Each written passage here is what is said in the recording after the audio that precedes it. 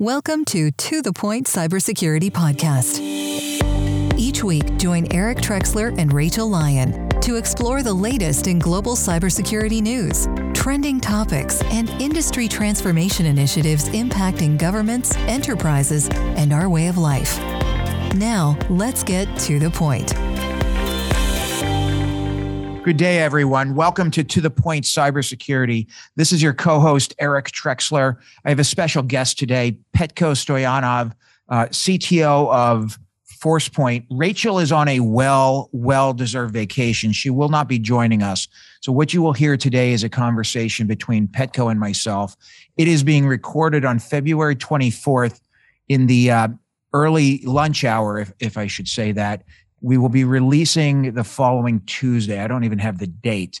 So this will be dated before we even recorded, and we know that, but we wanted to have a conversation with Petko, get some information out to people, and we'll try to get it out as quickly as possible. But with that, Petko, welcome to the podcast. I know you've been on before. I'm really looking forward to speaking with you.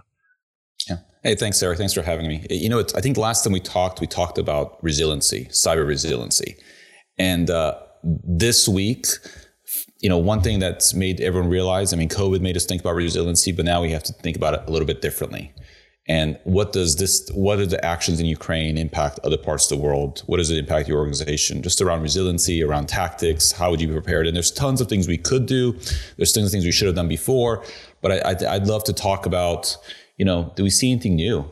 You know, I mean, Eric, you've got some interesting perspective on this. You used to be in the military. How do you want to start?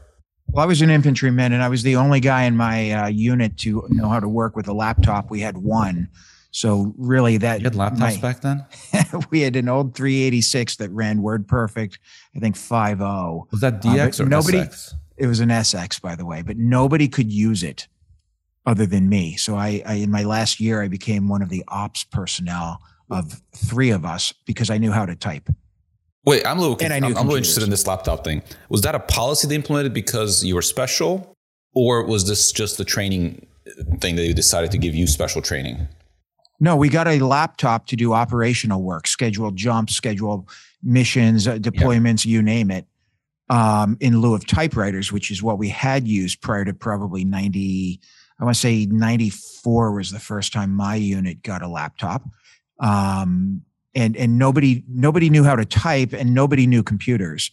I had about a year left on my enlistment, and I saw it as a great way to deploy less, get more time for college, and help out. So I stepped up and said, I can use that thing, because I had been building computers for a couple years at that point myself, but just very different times.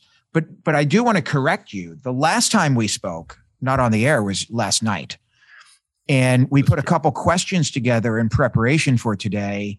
And I would say 3 of the 4 questions are outdated as of 2 hours after we spoke, but clearly today, 12 hours after, well, probably 15 hours after we spoke yesterday, because things are moving very quickly in the Ukraine situation. So let's talk about that, right? I mean, number one question we had was, what types of cyber warfare tactics could we see Russia deploying? And we know that they had already deployed some in prior weeks, prior campaigns going back to 15, 16, 17. But let's talk about that, recognizing at this point in the day today on the 24th of February, Russia has overrun a good bit of the Ukraine, and cyber is almost an afterthought due to kinetic weapons that they've taken airfields. We believe from the free press that we see they have air superiority. We have imagery showing that they've knocked out a lot of command and control and physical radar systems and systems to detect physical traffic. It almost seems like cyber was overrun before it even got started. But let's talk.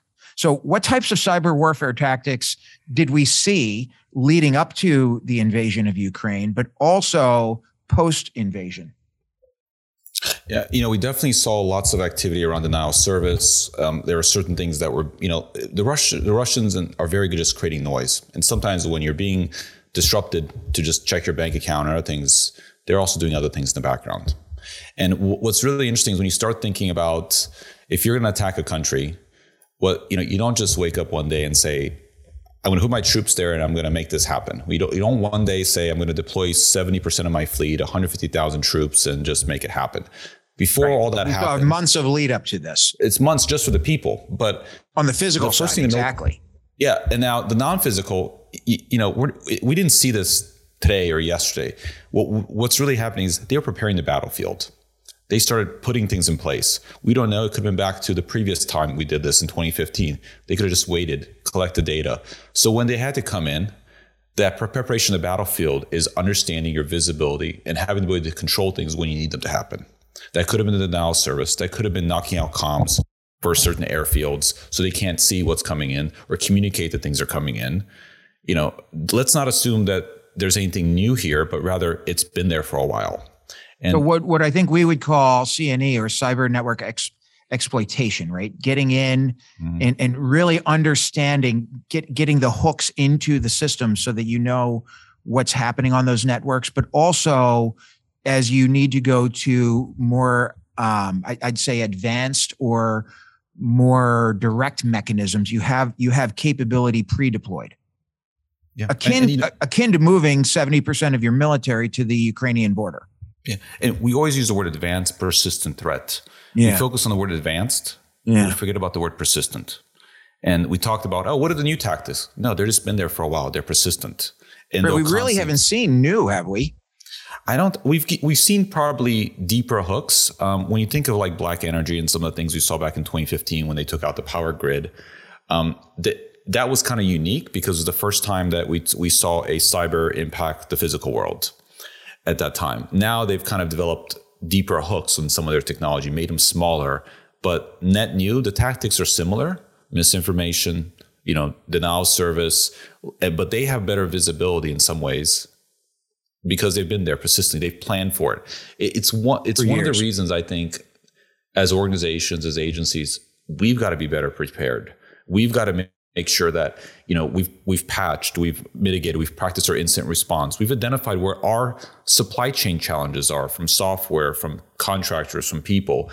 One organization I'm talking to right now, they have teams, developers in some of these countries. How does that impact their software development environment? Think about it that way. Right. In some cases, the source code which people had access to may become Russian at this point. Yeah, we don't know. So, or what do you do with the people? How do you get them out safely? Do you give them options? All of this goes back to that cyber resilience as an organization, that cyber risk that we probably need to do. It's definitely constantly changing. Like you mentioned earlier, what we found out just in the last hour or two is probably going to be different by the time tomorrow even, or tonight. Or tonight even. I mean, what we did see though was we saw a lead up to this in prior years, but even recently, as much as as recently as a week ago, we did see certain Ukrainian websites come offline, which we've seen before. Mm-hmm. We've seen data wiping, malware being deployed, and we saw that heavily yesterday, Wednesday, the day before the kinetic action. We saw a significant uptick in wiping technology, and that's essentially ransomware without the ransom. Fair? Fair, but honestly, let's think about it. If I've attacked the system, or if I'm robbing something, what am I going to do before I leave the building? I don't want you to know how I got in. I'm just going to blow it up. I'm going to wipe the data so you can't see any evidence of how I got in. Because I might have been there for months or even years just waiting. But we're taking that next step, which is to prevent something from happening. What we saw here in the kinetic side, on the kinetic side of the activity, we saw air activity. The Russians, it appears, have gained air superiority at this point, right? We saw early warning and detection systems, radar systems. There's imagery published in Ukraine from the Ukraine where systems are just destroyed. They're burned out. They've been shelled or they've been bombed. We've seen a lot of radar missiles and things like that. They did the same thing on the cyber side. Yeah, and just to make sure it's not one-sided here, we did give Ukraine some javelins. They're knocking out some Russian tanks. We're seeing a little bit of both sides, but absolutely. But they've definitely moved very fast, and that speed on the physical, I think, was aided by the cyber visibility they had before that. So there was definitely some coordination. What's really interesting to me is when you start thinking about what's going to happen next after this, is you're going to see these similar tactics probably get reused by the cybercrime world. There's a lot of collaboration on the cyber side and it becomes this is part of the techniques they do. Is what they do is not unique, but the way they do it, the stealthness of it, the persistence of it is special. Whilst the crime groups want to come in, get out quickly, but you're going to see them replicate the tools. You're going to see them replicate the tactics. And it's going to get harder and harder to say, wait, was that the Russians? Or is that someone pretending to be the Russians? Wait, that's coming from Italy. Wait, is that the Italians or is that the Russians? Or is somehow maybe they're using it as a proxy? We don't know. There's going to be a lot of reuse here. And one of the interesting statistics I read, I think it was about a year ago, they're estimating that cyber crime, and for the definition of cyber crime, let's throw in the word cyber war there, is going to be a $10.5 trillion business in terms of loss by 2025. Yeah. We're talking about in 3 years. And that number was brilliant also.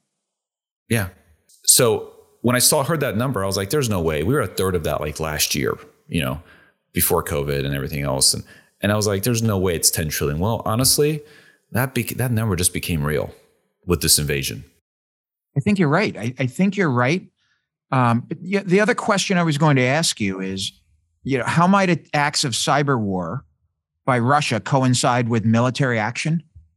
Mm-hmm. And I think we know at this point, we've seen a lot of this, but the piece that's interesting to me, Petko, and I'd love to talk to you more about, components like disinformation, misinformation were almost, they weren't even needed. They were just overrun by the speed of what happened here. It wasn't necessary. Russia was pretty transparent. In fact, as of this morning, I was watching CNN report from the Russian side of the border as Russian military entered the Ukraine, right? So, there really wasn't a need for disinformation. There wasn't a need to take Ukrainian systems offline. I'm sure they did, and I'm sure it helped, but to the extent you would think, because of this sheer speed of the attack. It reminds me of the German Blitzkrieg from that kicked off World War II. Not to get into that, but I also kind of think about the Cold War. And when Ukraine at one point was part of Russia, and in 1991 they separated, but ultimately Russia kind of felt like, hey, you're part of us. So in some ways, the Russians are viewing Ukraine as their own, and they're liberating them. So I think it's a really interesting context around World War II and some of the Cold War. Like in a lot of ways, the Cold War never ended. It ended for the U.S., but did it end for the Russians? Or were they just persistent and waiting and just took it to a deeper level? Yeah, I'm with you. And now they have these tools. So what did we see? We've seen a decent amount of wiper software is being reported in the news, additional capability. Certainly, the distributed denial of service attacks were reported pretty well. So we believe that to be the case. We're still getting some data out of the Ukraine, primarily Facebook, Twitter, and internet does appear to be up. But so let's make this a little more global, Eric. For those of us not in Ukraine, and does this matter to us? Like, what should we be worried about? Because I would imagine a lot of viewers will say, oh, that's just Ukraine. I'm over here. I'm not going to worry about it. They're not going to attack me. But again, the cyber side, the things they saw there are going to get reused. You're going to see probably campaigns in other parts of the world that are replicating that type of news, because we're now on, I just did a Google Trends look on this. So if you go to Google Trends and kind of just look up Russia and Ukraine, it's through the roof in terms of trending topics. Just the query, Russia, Ukraine. Yeah, Russia, Ukraine, trends.google.com. And it's just, it went from barely being a search January 15th to now being in the, one of the top interests.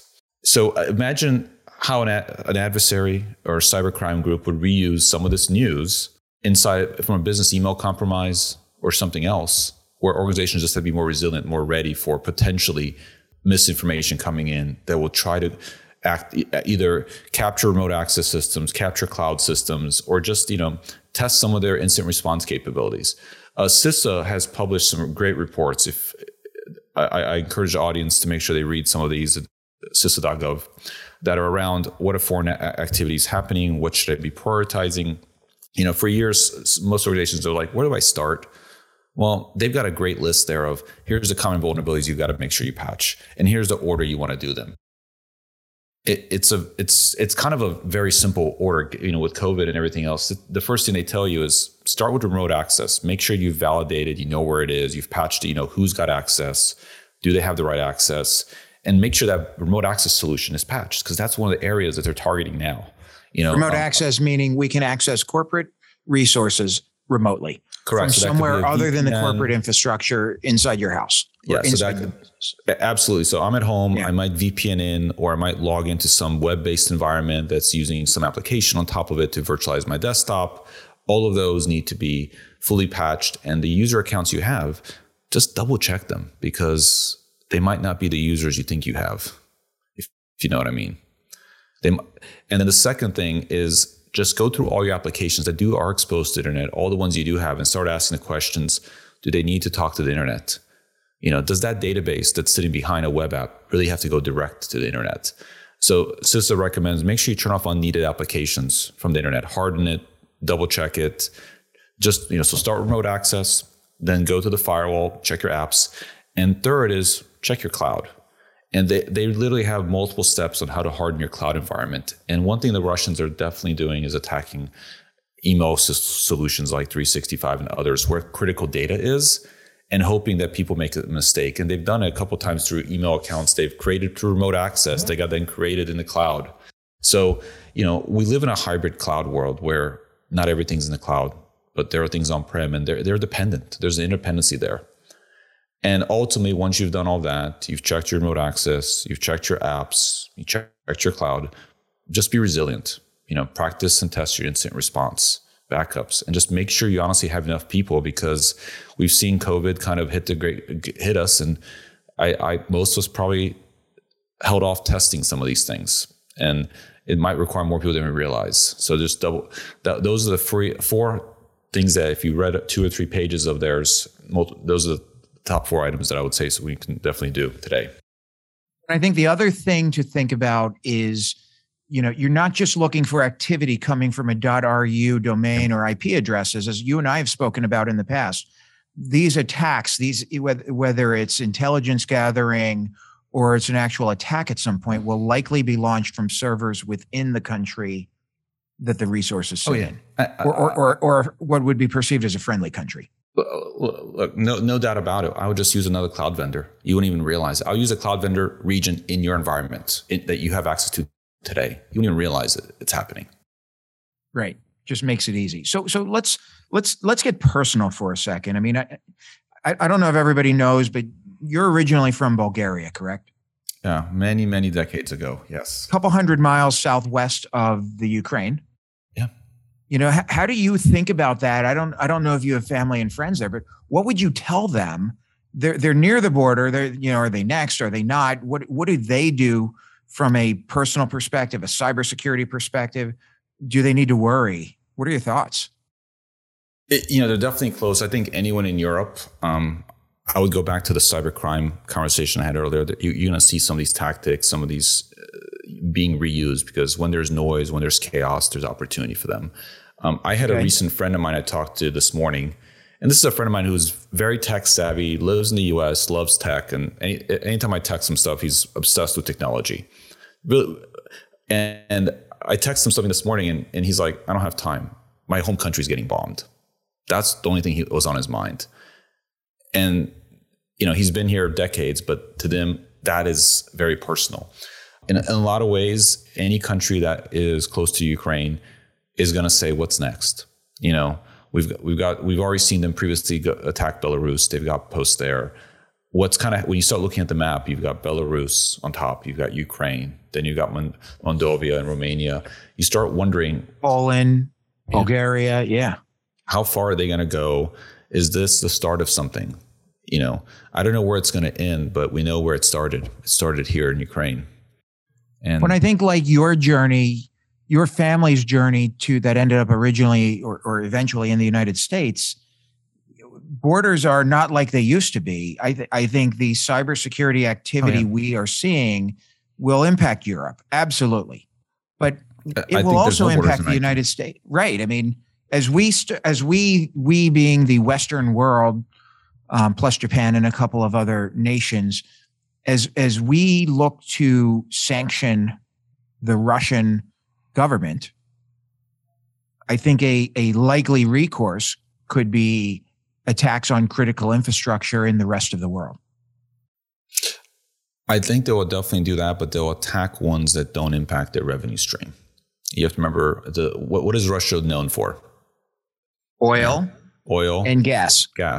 So they're not going to want to impact anything that's impacting their gas lines and other things, at least because it impacts their revenue. I did read a report that gas was flowing this morning. I think it was a CNBC report. Gas was flowing through the Ukraine pipelines into Europe, into Western Europe, at the highest rate of any time recently today. Stockpiling. Yeah, you don't want to, but also, you know, I don't think Russia wants to kill that source of income. Okay, so you're a global company now. We know that cyber has no boundaries. How do you take defensive action against potential Russian cyber activity? I mean, you could be a US, a UK, a French, a German, whatever company that is doing your business as you normally would, and you find yourself a target now. How do you take defensive action? What should you do? What should you expect from a Russian cyber activity outside of the Ukrainian area of responsibility, maybe is the way to put it? Yeah, I'd go back to what CISA recommended. They literally just released this, I think, this week around foreign activity by Russians. And one of them was literally the remote access. And like we mentioned earlier, but yeah, I think, you know, as a global company, we have remote workers, we have remote sites. I kind of think of it as when we had COVID, we had a lot of great things kind of happen out of COVID. We started deploying technology at a speed we've never seen before. Correct. But at the same time, we deploy at a speed we've never seen before, and we're not sure if we're complete with all those projects, all those deployments. I would say we deployed accessibility, not necessarily secured that accessibility. Yeah. A lot of VPNs extend the corporate boundary beyond the corporate firewall, if you will, into the home. But we're not necessarily inspecting that traffic any better than we were. Well, and we probably lost some visibility because of that quick extension there in terms of what's happening. I think CISOs would go back to that list and say, where are my users and what are they doing? Where are my devices and what are they doing? If we can't answer those questions, we can almost assume at some point there's something else there. And as a global organization, I think at Force Point, we're in, I forgot how many countries, but we're global. We've got folks all over Europe. Right? We're all over. We have Russian employees. So yeah, I'm with you. I'm not going to go there. Let's keep going. Anyway, go on. Yeah, we've definitely got a global workforce, and we've centralized as an organization that does software development. You know, one thing I would say is you've got to make sure you centralize your code development from a storage standpoint. So if you do have folks in Europe and other places, they shouldn't be downloading intellectual property. They shouldn't be downloading it to the laptops like source code. And you should be able to turn access off. Turn off access. But what you do want is you want to give them access to the repository so they can come into a secure environment that's centrally located. They can do the work when they need to, and they can check out, but leave the code there, leave the testing there. So it's not residing in them, because what we've kind of seen again with COVID and the new normal we're used to is data's kind of gone from your offices that used to be safe and sound because the laptop was sitting on that laptop, and now it's gone everywhere. It's not just on the laptop at home, but it's also in other cloud services that IT might not be aware of, because the employee was being looking to be productive and just said, hey, I'm just going to deploy this because it makes my job easier. Developers are really well known for that, and they're not doing it for malfeasance. They're not trying to circumvent things. They just want to be productive. But I think as a CISO, you start asking the question, what is my critical assets? You know, and if the critical assets are source code as a software development, if the critical assets are corporate data, start asking the question, where is it? And is any of it in personal laptops or in areas that could be directly affected, and how would they be affected by, cyber attackers, regardless of where they're, because there's no bounds anymore. I'm not even going to say a country at this point. Well, right, there are no borders. So CISA put out a notification to critical industry about a week ago, I think. Mm-hmm. Certainly in the month of February here, talking about escalating risk and attacks. If you're in a critical infrastructure sector organization, let's say a power plant, a water treatment facility, a bank, it really doesn't matter, and you're the CISO, Petko, what are you doing differently? How are you thinking differently, if you are, today than you were a week ago? Yeah, they're definitely. I think we would all be at this point operating in an elevated state. We're assuming things are going to happen. What does that mean? How do we think differently? We're in an elevated state. Obviously, there's some risk in the world that wasn't here a day or two ago. The best way CISA puts it really well. They have on their website, they call it Shields Up. Yes. And in a way, it's kind of the model that you've got to start looking at. Before we might have said, hey, employees, come here. Now it's like Shields Up. Make sure you check everything. Apply more zero trust. Make sure you understand your essential services, where they are, how they impact, in terms of critical infrastructure, how they impact your employees, your public safety, your commitments to your partners. I can't help but think of SolarWinds for some reason.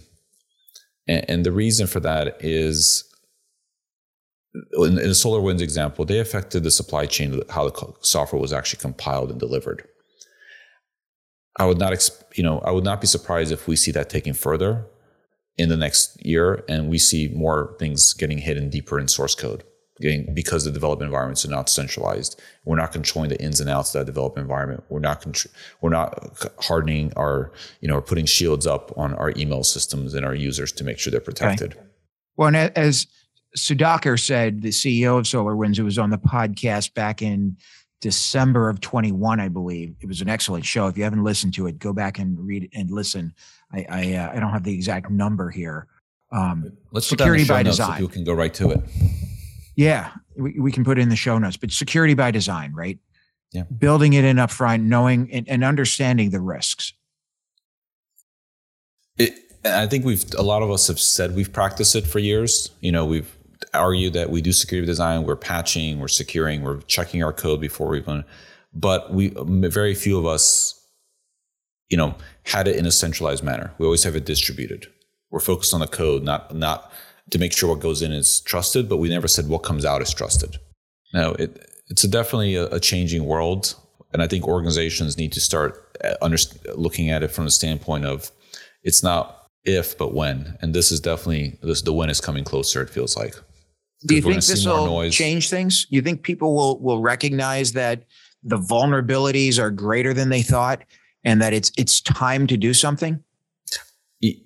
I want to say they will, but I think the biggest challenge is it's gotten to the point where there's so much noise, so much of this, go fix this, go fix that. How do you start? Like, what do you prioritize? And that's one of the reasons I kind of recommended, and going back to what CISA's list was, and we'll definitely provide those references in the notes for you guys, about those 4 little high-level things, like checking your VPN, your remote access, checking your applications, checking your cloud, and just double-checking your backups. That's a short list you can start with.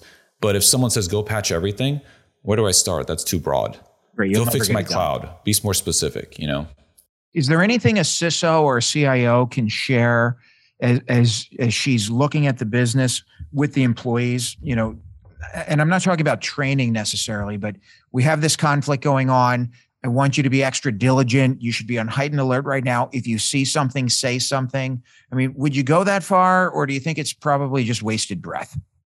I would expect us to have more business email compromise, something that someone pretending to be the CEO, or an email that says, hey, I text you, respond back to this, and you'll think it's your CIO or your CEO, and it might be someone else. We always think of it as I think it might start with something like that. Just double check identity at this point. Double check who you think you're talking to is the right person, either via email, via text, or, the supplier you're dealing with. Give them a call sometimes and just make sure that's really what they want. I think at this point, we've relied, you gave the example in the beginning of the show about your 386. and your SX, and how before that everything was on a typewriter. We've added cyber so much where we trust it to the point where we forget about integrity of the actual code. What if someone changes something? Ransomware, it was all about impacting availability and making it difficult to access the data. But I worry most about what if someone changed the data in the middle of it? Would we know?